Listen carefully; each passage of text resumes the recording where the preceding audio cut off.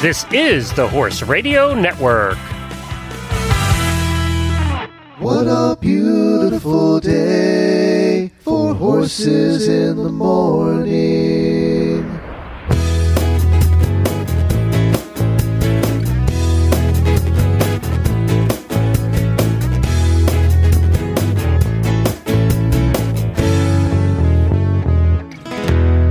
I'm Coach Jen from Ocala, Florida. And I am Tara Tibbetts from Fort Worth, Texas. And you are listening to the monthly fox hunting episode of Horses in the Morning on the Horse Radio Network. We are coming to you December 16th, 2021, episode 2831. Good morning, Horse World.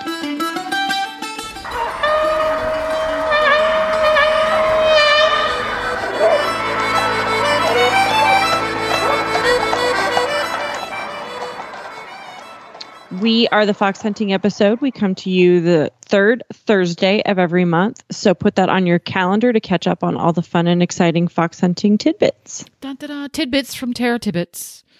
Right? Yeah, I couldn't help. I'm sorry, I couldn't. I love myself a little alliteration. The other way that you can find, I had a brain-free moment there. Another way you can get all of the fox hunting episodes, especially if you're a newcomer to the show and you go, oh my God, there's lots of them and I don't have them. If you go to horsesinthemorning.com, just look for the fox hunting cover art. There's a little square right about the middle of the page that says fox hunting. And if you click on that, all of the fox hunting episodes pop right up. Yes, and there has been a lot of hubbub lately for, and now that I'm saying it, I'm going to space on the name of the author and the book that we had on a year ago. It was a children's book that was about a pony, I think, that became a fox hunter. Yes. Beaufort.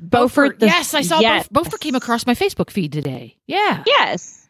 So if you are interested, it's a children's book. And if you're looking for a gift for a child who is interested in fox hunting or you want to share that, just Google, I believe it's Beaufort the Painted Pony. Does that sound right? Sounds about right. Yeah. Beaufort fox hunting book, something to that effect, should do the trick. And it is a delightful story that is based on a real horse. And it was a delightful chat with the author. But yeah. Beaufort the Painted, I'm Googling pony. There it is. By Candace Miller. Yes. Dun, yes. dun. So somebody had posted about that and someone else had said, it had mentioned the podcast episode about it, which was delightful. And so I was kind of digging through the archives, and it's always fun to go look at the past episodes and the things we've chatted about. Yay. So that was, that's fun. Whenever you see something like that pop up again, yay, somebody's listening. Yes. Yes. That's kind of one of the fun things about fox hunting is that styles change a little bit, like some things change a little bit, but it's so rooted in tradition that, things about fox hunting from 20 years ago are not that outdated now. True. Very true. Oh, I have a good one. We're going to catch up on this past month's adventures in a moment. But again, something that came across my Facebook page. Yes. A riding clothing manufacturer, one of the smaller boutique ones, posted about their new rust-colored breeches that they're coming out with. And they were asking people about whether or not they liked the rust color. Because it was a very muted rust. It was a very muted. It was what I called the washed them and left them hanging on the line in the sunshine for a week rust. Yes. It really, really, it looked like faded out rust, like it would be. And it was interesting because the conversation just went bonkers. People are passionate about rust-colored breeches. Yes, either for or against. Yes. I was amazed. That is one thing I am endlessly entertained. There was another post, I think, in that same group a couple of weeks ago. Somebody was like, why isn't there a book about what you can and can't wear or have or whatever in the hunt field? And and the answer to that question, if anyone's curious, is because there is no finite, this is what you can and cannot wear in the hunt field, because it varies by hunt. It varies by continent. It varies by climate. It really, the masters of every hunt can make their own rules, more or less. Yeah. And that's very interesting because growing up, when I was first introduced to fox hunting via United States Pony Clubs, I was in the Mid-Atlantic region.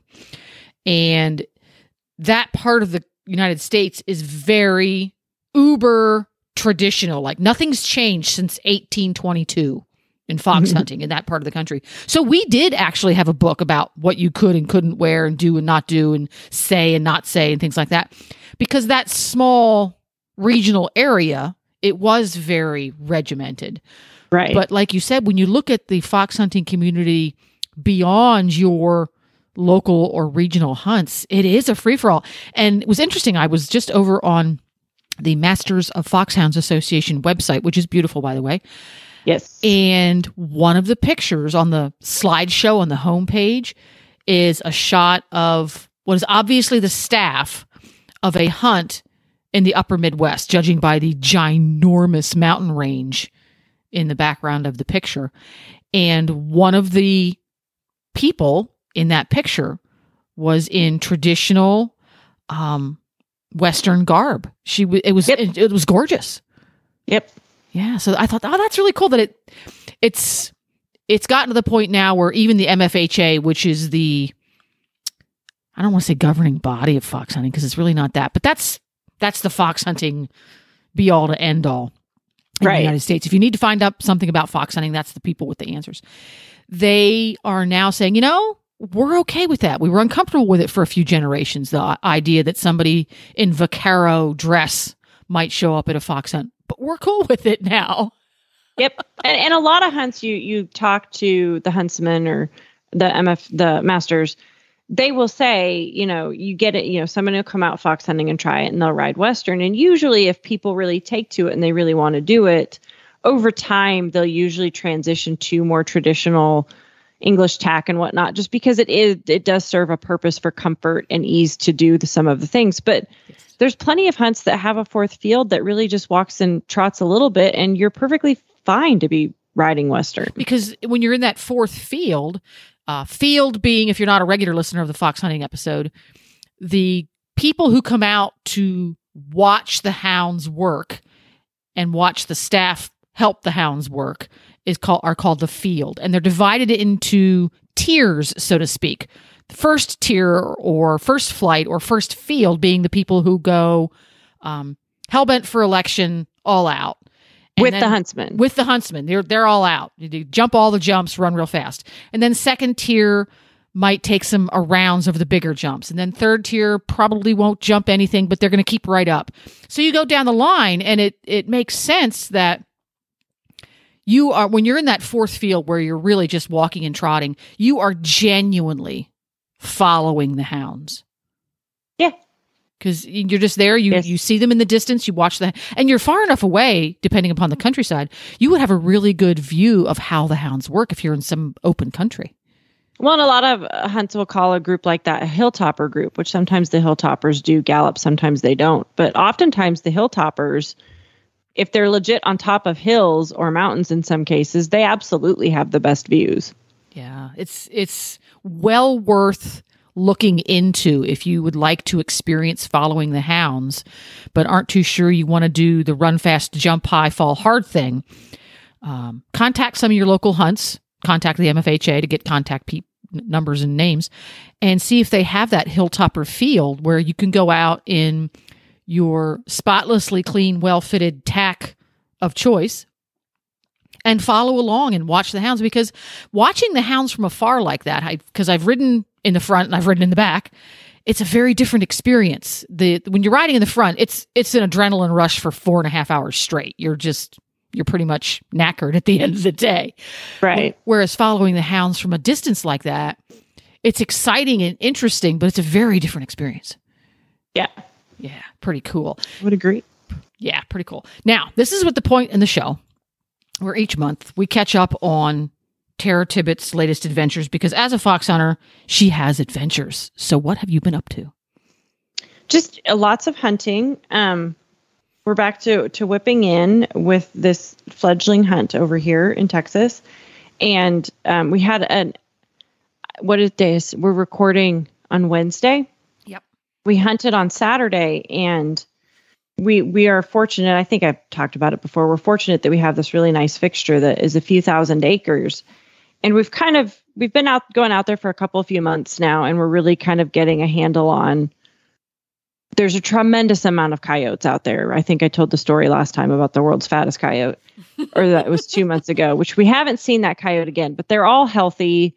It's been great sport. And we've kind of figured out there's one corner that the hounds almost always get on scent. And usually there's a coyote there and they get on a good run. And then they get to the corner of this pasture that we have, the landowner has said we can come over there, but at this point we have no way of getting there. We need to go put in a jump or something. And so I'm a whipper in. And so I kind of hang out in that corner because unfortunately, if the coyote or the quarry goes in that corner, we have to stop the hounds. And the quarry knows that. They do. And he totally gave us the bird this weekend. And I was kind of in my corner because of that particular, like the need to stop the hounds at that spot. I don't stay with the huntsman. I kind of go out and hang out in that corner because if they get on a hot run, the territory is a little, there's some sneaky drops and it's just not the best place to go full gallop until we get to know it better. So I hang out there and sure enough, the hounds got on a hot line. Immediately a coyote pops up and he's, it's always interesting to watch them because they kind of go as fast as they have to go to keep sport, but at the same time, they're kind of messing with the hounds. And he totally, a couple of times, like before they really got close, he'd just kind of stop and look at them and didn't look concerned at all. And then they got close and he's like, all right, this is for real. And so the coyote took off and I took off and knowing I was so I got a pretty good gallop in. And so Simon and I went down and we got to the fence line and we watched the coyote go trotting along his way. And we had to work really hard to stop the hounds. And thankfully they're well trained and we've got commands that we tell them to leave it. And they, it's hard as a whipper in and a huntsman to stop the hounds, but they understand there's a barrier right there. Mm-hmm. Holy smokes. I am so sore from that 15 minutes of galloping and stopping the hounds and then like decompressing for a minute. And I think part of it is just like your body gets so tense with adrenaline. Yeah. But it's pretty intense. Exactly. Yes. Because there's a lot at stake. You need to get the hounds to stop because first and foremost, you need to keep the hounds in what I might call legal territory, right? Right. And if you're hunting in an area where it's densely populated or there are a lot of busy roads, it gets pretty intense when it's time to stop the hounds. And they want to follow the scent. That's what they want to do. Exactly. And we try really hard every huntsman does. They work really hard to not put the hounds in a situation where they do have to call them off the quarry. But it worked out. The hounds were fantastic. We got them turned around and we hunted back towards the trailers where the trailers were parked and again got on another scent in a different cover of trees and saw another coyote, kind of the same story, but it was a little easier to get them turned around that time. So we were out for a good, I think like 3 hours. Wow. So it's been really fun. It's interesting. Now this time of year, do your local hunts, because you have several that you attend on a reasonably regular basis, do they take a break during the holiday season and then pick up again later in January? How does their schedule usually work? No, I mean, it's the hunts that I've hunted with and I'm the most familiar with in this area. The only challenge really in December is not so much climate, is just like the number of people, if it's a huntsman and there's enough whips to go out, you don't really need the field to go. So if they have a huntsman and whips, and a lot of times those are the best hunts. Mm-hmm. So we've been able to go out. Our huntsman's going out every Wednesday and Saturday, and we've had enough people to keep going, and it's not been an issue. And I don't think the other couple of hunts in DFW have had any trouble really either. And it's been in the freaking 80s on Saturday. So you're having a mild. It was 80 today. It's last weekend. It was 80 during the week, and then it was 49 or 45 when we went out hunting on Saturday morning. So it was kind of one of those, like it was hot during the week, and then there was a huge cold front came in, and that's basically what's going to happen again this week. So if you want to go out and try fox hunting in December, call Tara. Yes, because that's way more fun than the typical November, December, especially December weather that you get in the mid-Atlantic. Yeah. Yeah, a lot of like I know Nebraska, North Hills, they were hunting in their Burwell territory last weekend, and it was pretty treacherous driving in the snow. The hunting was beautiful in the snow, but it was cold. It's getting to the hunt that's dicey. Yep. Yeah. And we're very fortunate that we usually only have that kind of dicey weather in January and maybe in February. Last year, obviously, we had the snowpocalypse in February. Yeah, there we go. Well, good to catch up on the latest going on in Tara's life. And it is now time for our term of the month. There are lots and lots of words in the fox hunting universe that if you have no experience with fox hunting, you go, what? So Tara is here to help us clear things up. So what's our word today? Well, our term of the month is inspired because I think this is hopefully going to go away soon, but a lot of hunts and areas in the United States are really dry right now. So scenting for the hounds is always best when the air is humid and it's around 35-ish degrees. That's kind of the ideal situation. So on days where you go out and it's 65 and sunny and windy, oftentimes you have what's called a blank day. And a blank day or a blank is when there's just the hounds can't get on scent to save their lives. There's just nothing there.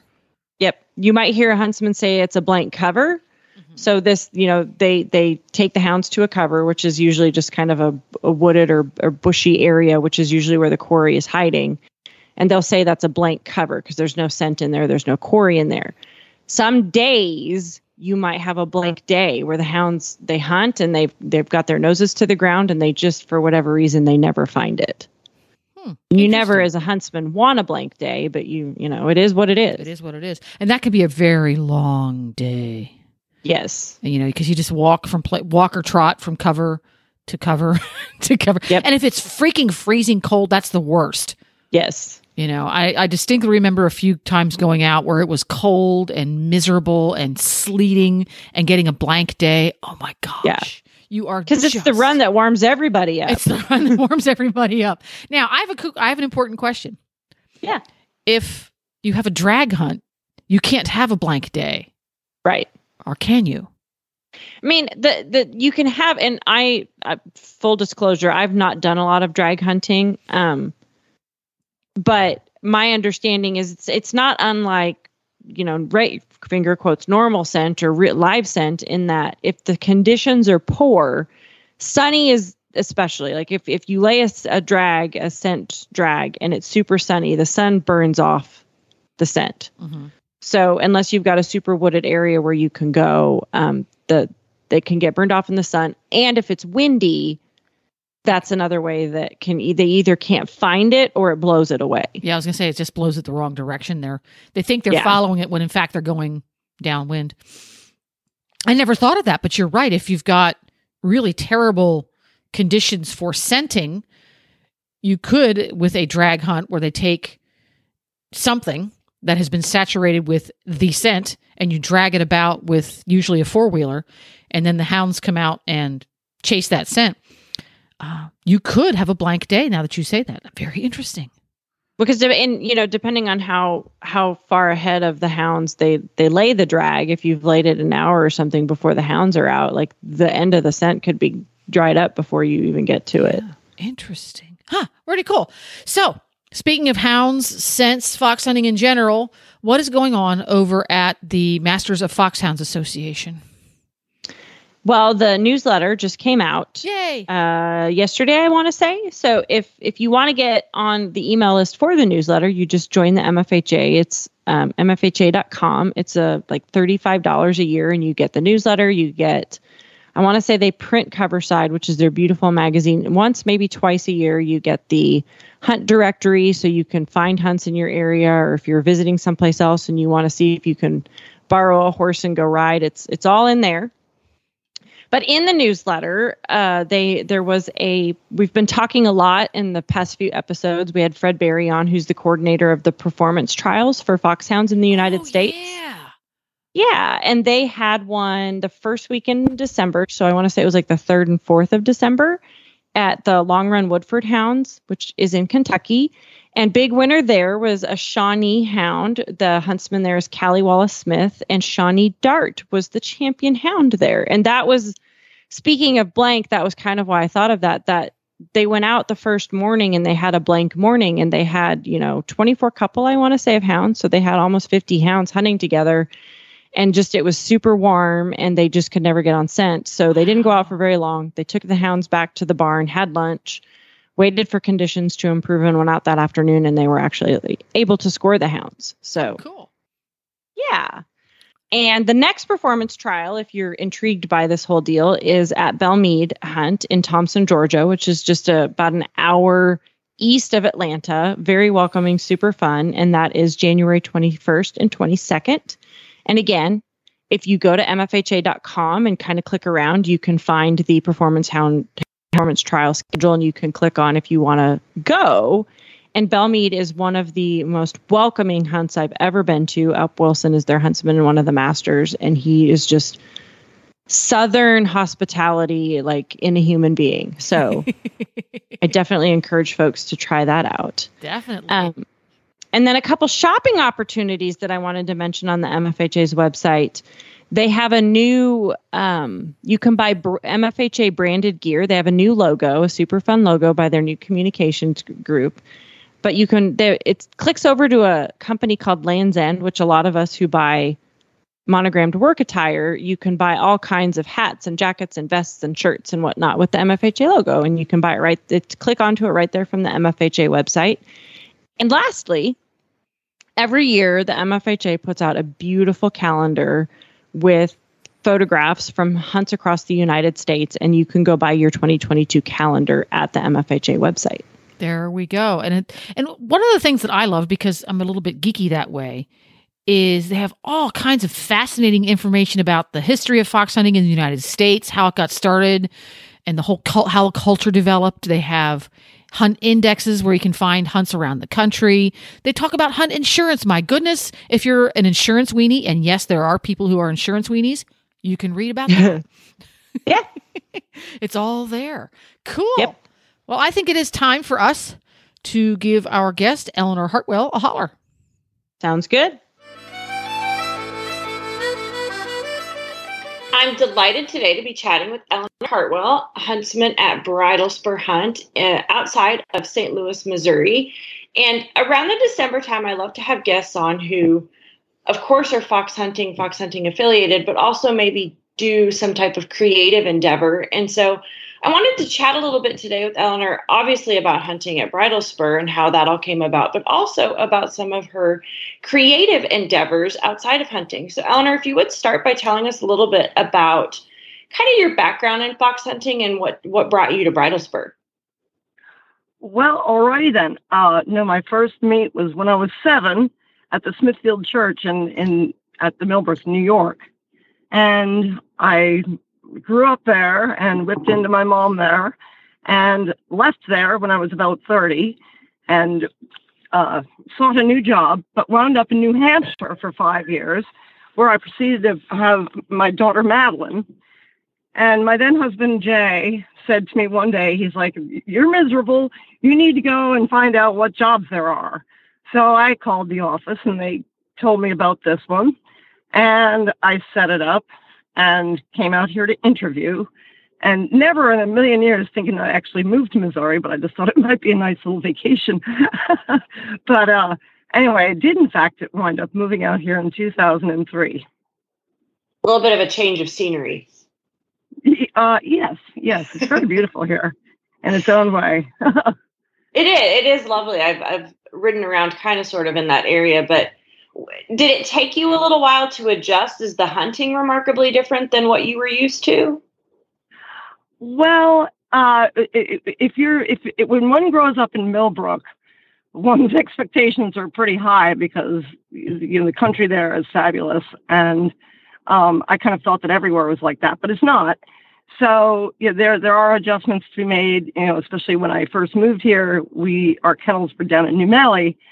And the development was closing in very fast. And we moved up here to Eolia, an hour north, in 2006.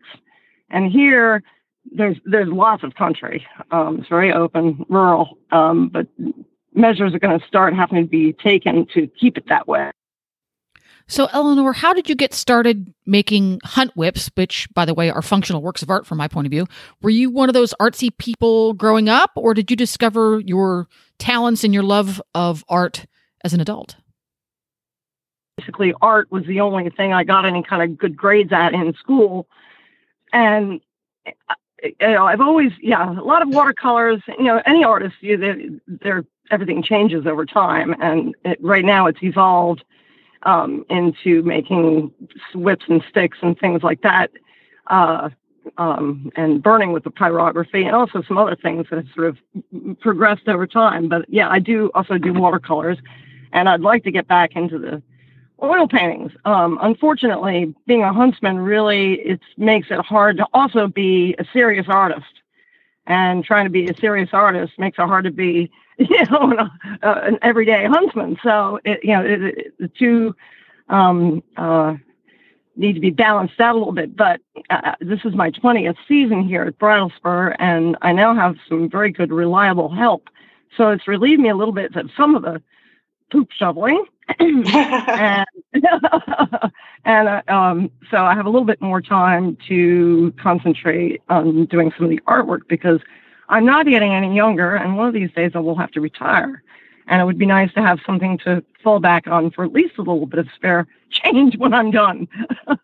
Yes. Hopefully won't be anytime soon, because Bridle Spur was established in 1927. So I think it's 5 years will be their 100th anniversary. And should I make it another 5 seasons, it will be my 25th season here. Oh, tremendous. That would be fun milestones to hit together. And kind of want to go back a little bit more to the whip making.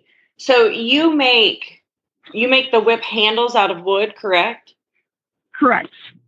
And I've done that since I was a teenager, when I think I was at one of the Bassett trials at Oldie, and I went to Middleburg, and I thought I might purchase a crop. And when I saw, this is, obviously a long time ago in the 80s or whatever, I saw that it cost $50, and I thought that was ridiculous, that I could make my own. So I did. I've been doing it ever since. Do you get the wood mostly around St. Louis, or do you get wood from all different places? I carry a saw everywhere I go. That's awesome. Yep.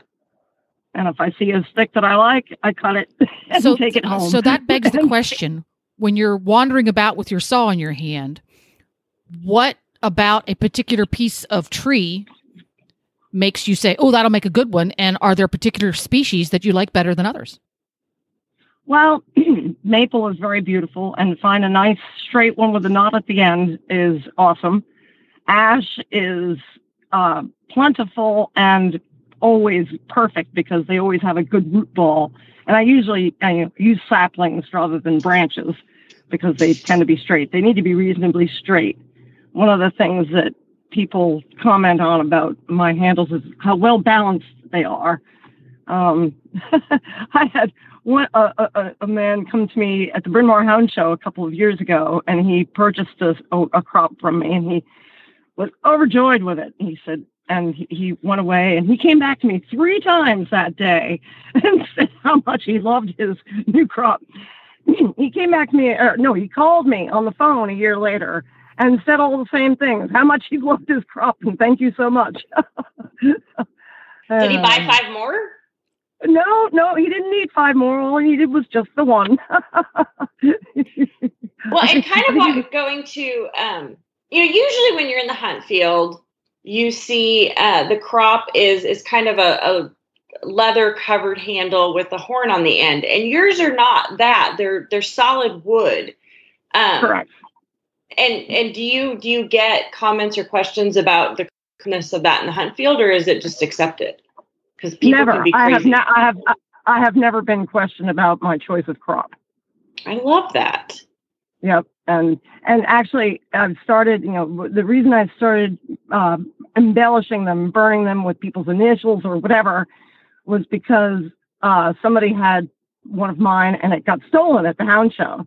So I said, well, you want me to put some initials on it? And that's how that all started.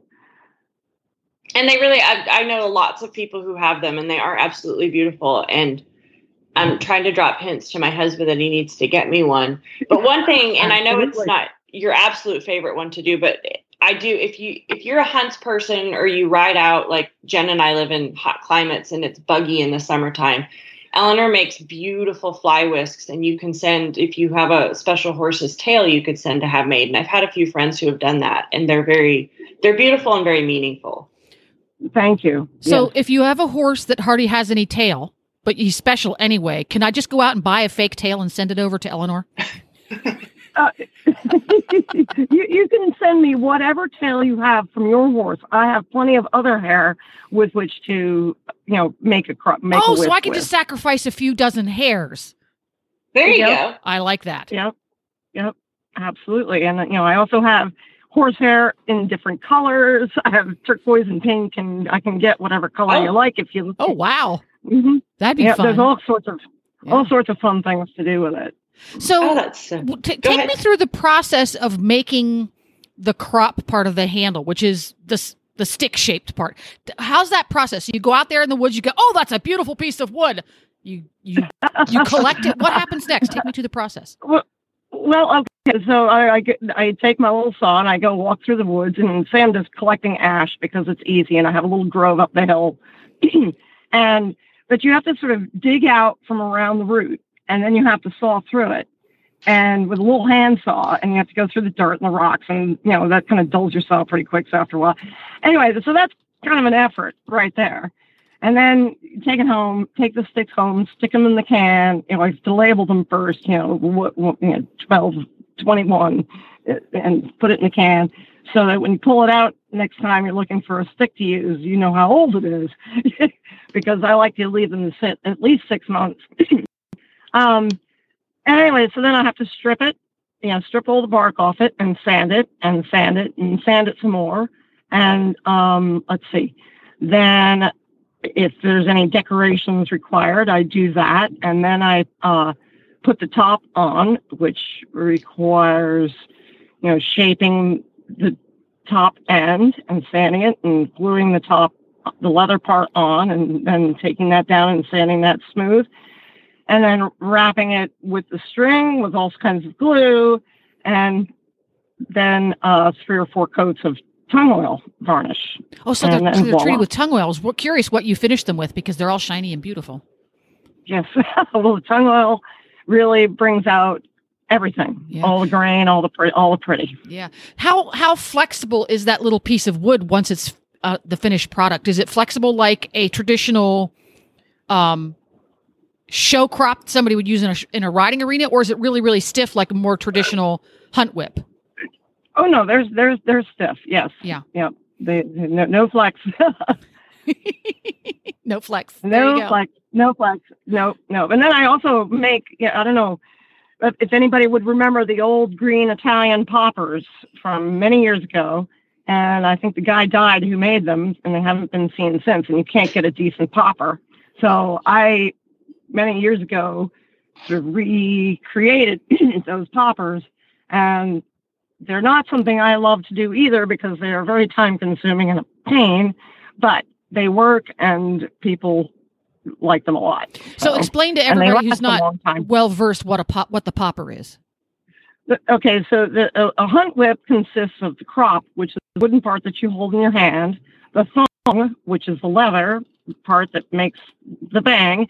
But at the end of the thong, there is the popper, or I guess some people might call it a lash. And that's what makes the noise. And, without a good one, your whip just sort of goes. Right. And it's all about the noise. That's what makes them effective tools. Right. It's important to point out, the whips really aren't for hitting. They're for the popping noise is to get the hound's attention, kind of like a horn. Correct. Get their heads up if they're doing the wrong thing. So, yep. It's important to have the right tools. And I've actually just gotten some different thicknesses of the inside core twine. So I'm going to make some actually bigger and thicker ones, because some of those guys carry some big whips. Yes. I was sent some to repair last spring, I guess. And I got them in the mail, and they were about 2.5 feet long and weighed about 4 pounds each. Oh gosh. They were huge. So, and each one, they were made of oak with a staghorn handle and had a steel rod down the middle of them. I've never seen anything like it. Gosh, your arm would get tired carrying that thing. Yeah, you would think so. But, a crop like that needs, a big heavy popper to go with it. It's all about the balance. And I make crops, everything from toddler sized on up. So cool. So if listeners are intrigued and they want to order a whip or see your art, where would they find it? Well, I have a website, and it's EPH Whips, WHIPS. Awesome. It's not very well. It's not. Yes, .com, and it's not very well organized. I'm afraid I'm not very well versed in how to do it, and I just sort of threw it together a while ago, and it needs some editing. But there is a pretty good smattering of what I do on there. Yeah, there's some photos, and at least they can get in touch with you there. Yes. Awesome. And are you active on Facebook? I know we have a lot of listeners there. Yeah, oh, absolutely. At Facebook and at Instagram, also at EPH Whips. Perfect. And we will put links to all of that in the show notes. Oh, awesome. Well, it was a pleasure to chat with you today, and I hope you get some fun orders for some stuff and have a wonderful Christmas. Well, Eleanor is nothing but lovely.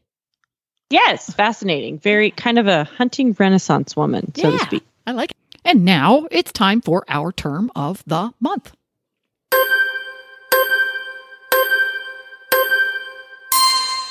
So I wanted to chat. Have you done, or do you know what Boxing Day is, or hunts are, or any of that? Are you familiar with it? I think I know what Boxing Day is, but I might have it wrong. It's something that fox hunting does, but the rest of the United States, not so much. True. So, but and I've always seen Boxing Day on calendars, and it absolutely is not a thing in the United States. But once I started fox hunting, I think it's been about 11 years ago. If you follow like social media or you read much about fox hunting, you're going to come across discussion, pictures, things about Boxing Day. And a couple of hunts that I've gone out with have been Boxing Day aficionados. It's definitely more popular in the UK than it is in the United States. But if you Google it and do some research, basically what Boxing Day is it's a tradition after the Christmas holidays for kind of the upper class, so to speak, the landed gentry or whatever, to give the staff, both of the household and of the hunt, so boxes with food and gifts or whatever. And it's kind of morphed over time to being more of a gift thing, but it used to be like a box of food or whatnot. And so Boxing Day hunts have long been a huge thing in the UK, and now it's gotten to be where it's very much of a sporting day. There's horse races, there's rugby games, there are there's one other sport I saw mentioned quite a bit, but there's fox hunting. And so, fox hunts, 100 years ago, 200 years ago, usually the master was the person who owned the property where they were hunting, and they had thousands and thousands of acres or whatnot. And they had a paid huntsman, and they had paid whips to help with the hunt. And those people were given gifts on Boxing Day. Today, it has basically become kind of a high holiday, not terribly dissimilar for what, Christmas has kind of become a secular holiday. Mm-hmm. Obviously, it's still very much a religious holiday, but it's also become very secular. And so Boxing Day is kind of morphed into that, to where it's a day where people braid their horses' manes, and they're very clean, and they use their best tack, and they ride their best horse, and they bring out the best hounds. And it's a very celebratory day of fox hunting. Interesting. And is Boxing Day a specific day? Like, I always thought Boxing Day was always the day after Christmas. It is. It always is December 26th. And kind of to go along with the horse sport of it, that it's also St. Stephen Day, which is a a religious holiday. And Saint Stephen was a missionary in Sweden in the 800s who loved animals, but was particular to horses. And he was a martyr, and he was killed by pagans in Sweden. And in various Christian, obviously, countries, different traditions started. In Germany, evidently, there was it was a tradition that on December 26th, horses would be ridden inside of the church on St. Stephen's Day, which is also Boxing Day. How to get your horse crazy kids to go to church. Right? We're going to be riding the pony into church today. All right, we're on it. Yeah. So, and it's also a day now too, where hunt members will bring the huntsman and the whips some special gift or something on Boxing Day. Pretty cool. So Boxing Day, because have you ever been to a Christmas Day hunt with any of the hunts that you go out with? Never Christmas Day. Texas is so not. It's our culture is not as inundated or whatnot with the fox hunting tradition. So I think it would be difficult for most of the hunts here to get families to give up the holiday, right, in favor of hunting. Yeah. Well, I suspect it's like that in a lot of places because there's a lot of pressure on families to visit all the right places when you have Christmas Day. There's a lot of pressure. But this is kind of cool because you can still get that holiday flair, and you want to get away from your family at that point anyway, let's be honest, to go out on Boxing Day. Pretty cool. Well, and what I have done this with other hunts, and we're doing it this year with our hunt, is we're going to decorate the horses.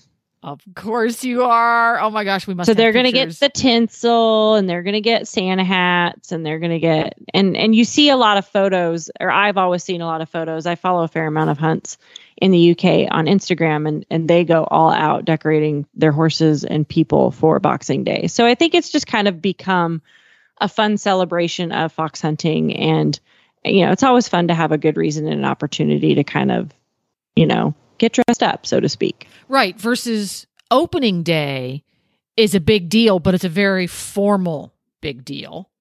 Okay. Let's and there's always more here, right? Versus Boxing Day, it's a big deal, but it's a big deal. It's the party. Well, it's almost more of a big deal about the hunting, whereas opening hunts often have a lot of people who will never come any other time during the year. Right. Yes.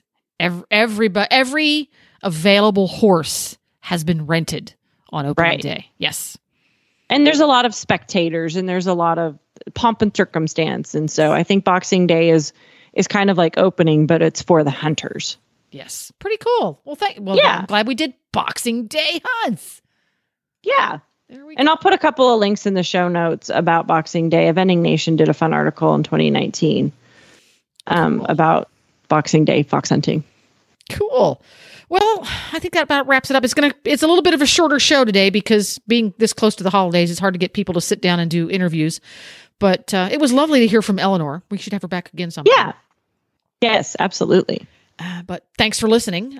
Tara, who is the wonderful host of this here episode, I'm just along for the ride, can be found on Instagram, and her handle is at TN Tibbetts. That's TNTIBBETTS. And you can find links to today's show at horsesinthemorning.com. You can follow us on Facebook. Of course, it's Horses in the Morning. And it's I think it's at Horse Radio Network on Instagram. Not that we ever check that. So I guess it's still there. And you can have all of the Horse Radio Network shows with you wherever you go with their free app. You can get it for your iPhone or your Android. Just go to the App Store and search for the Horse Radio Network, and that gets you a feed to everything. We are absolutely so grateful to our sponsor, the Masters of Foxhounds Association. And good night. Good night.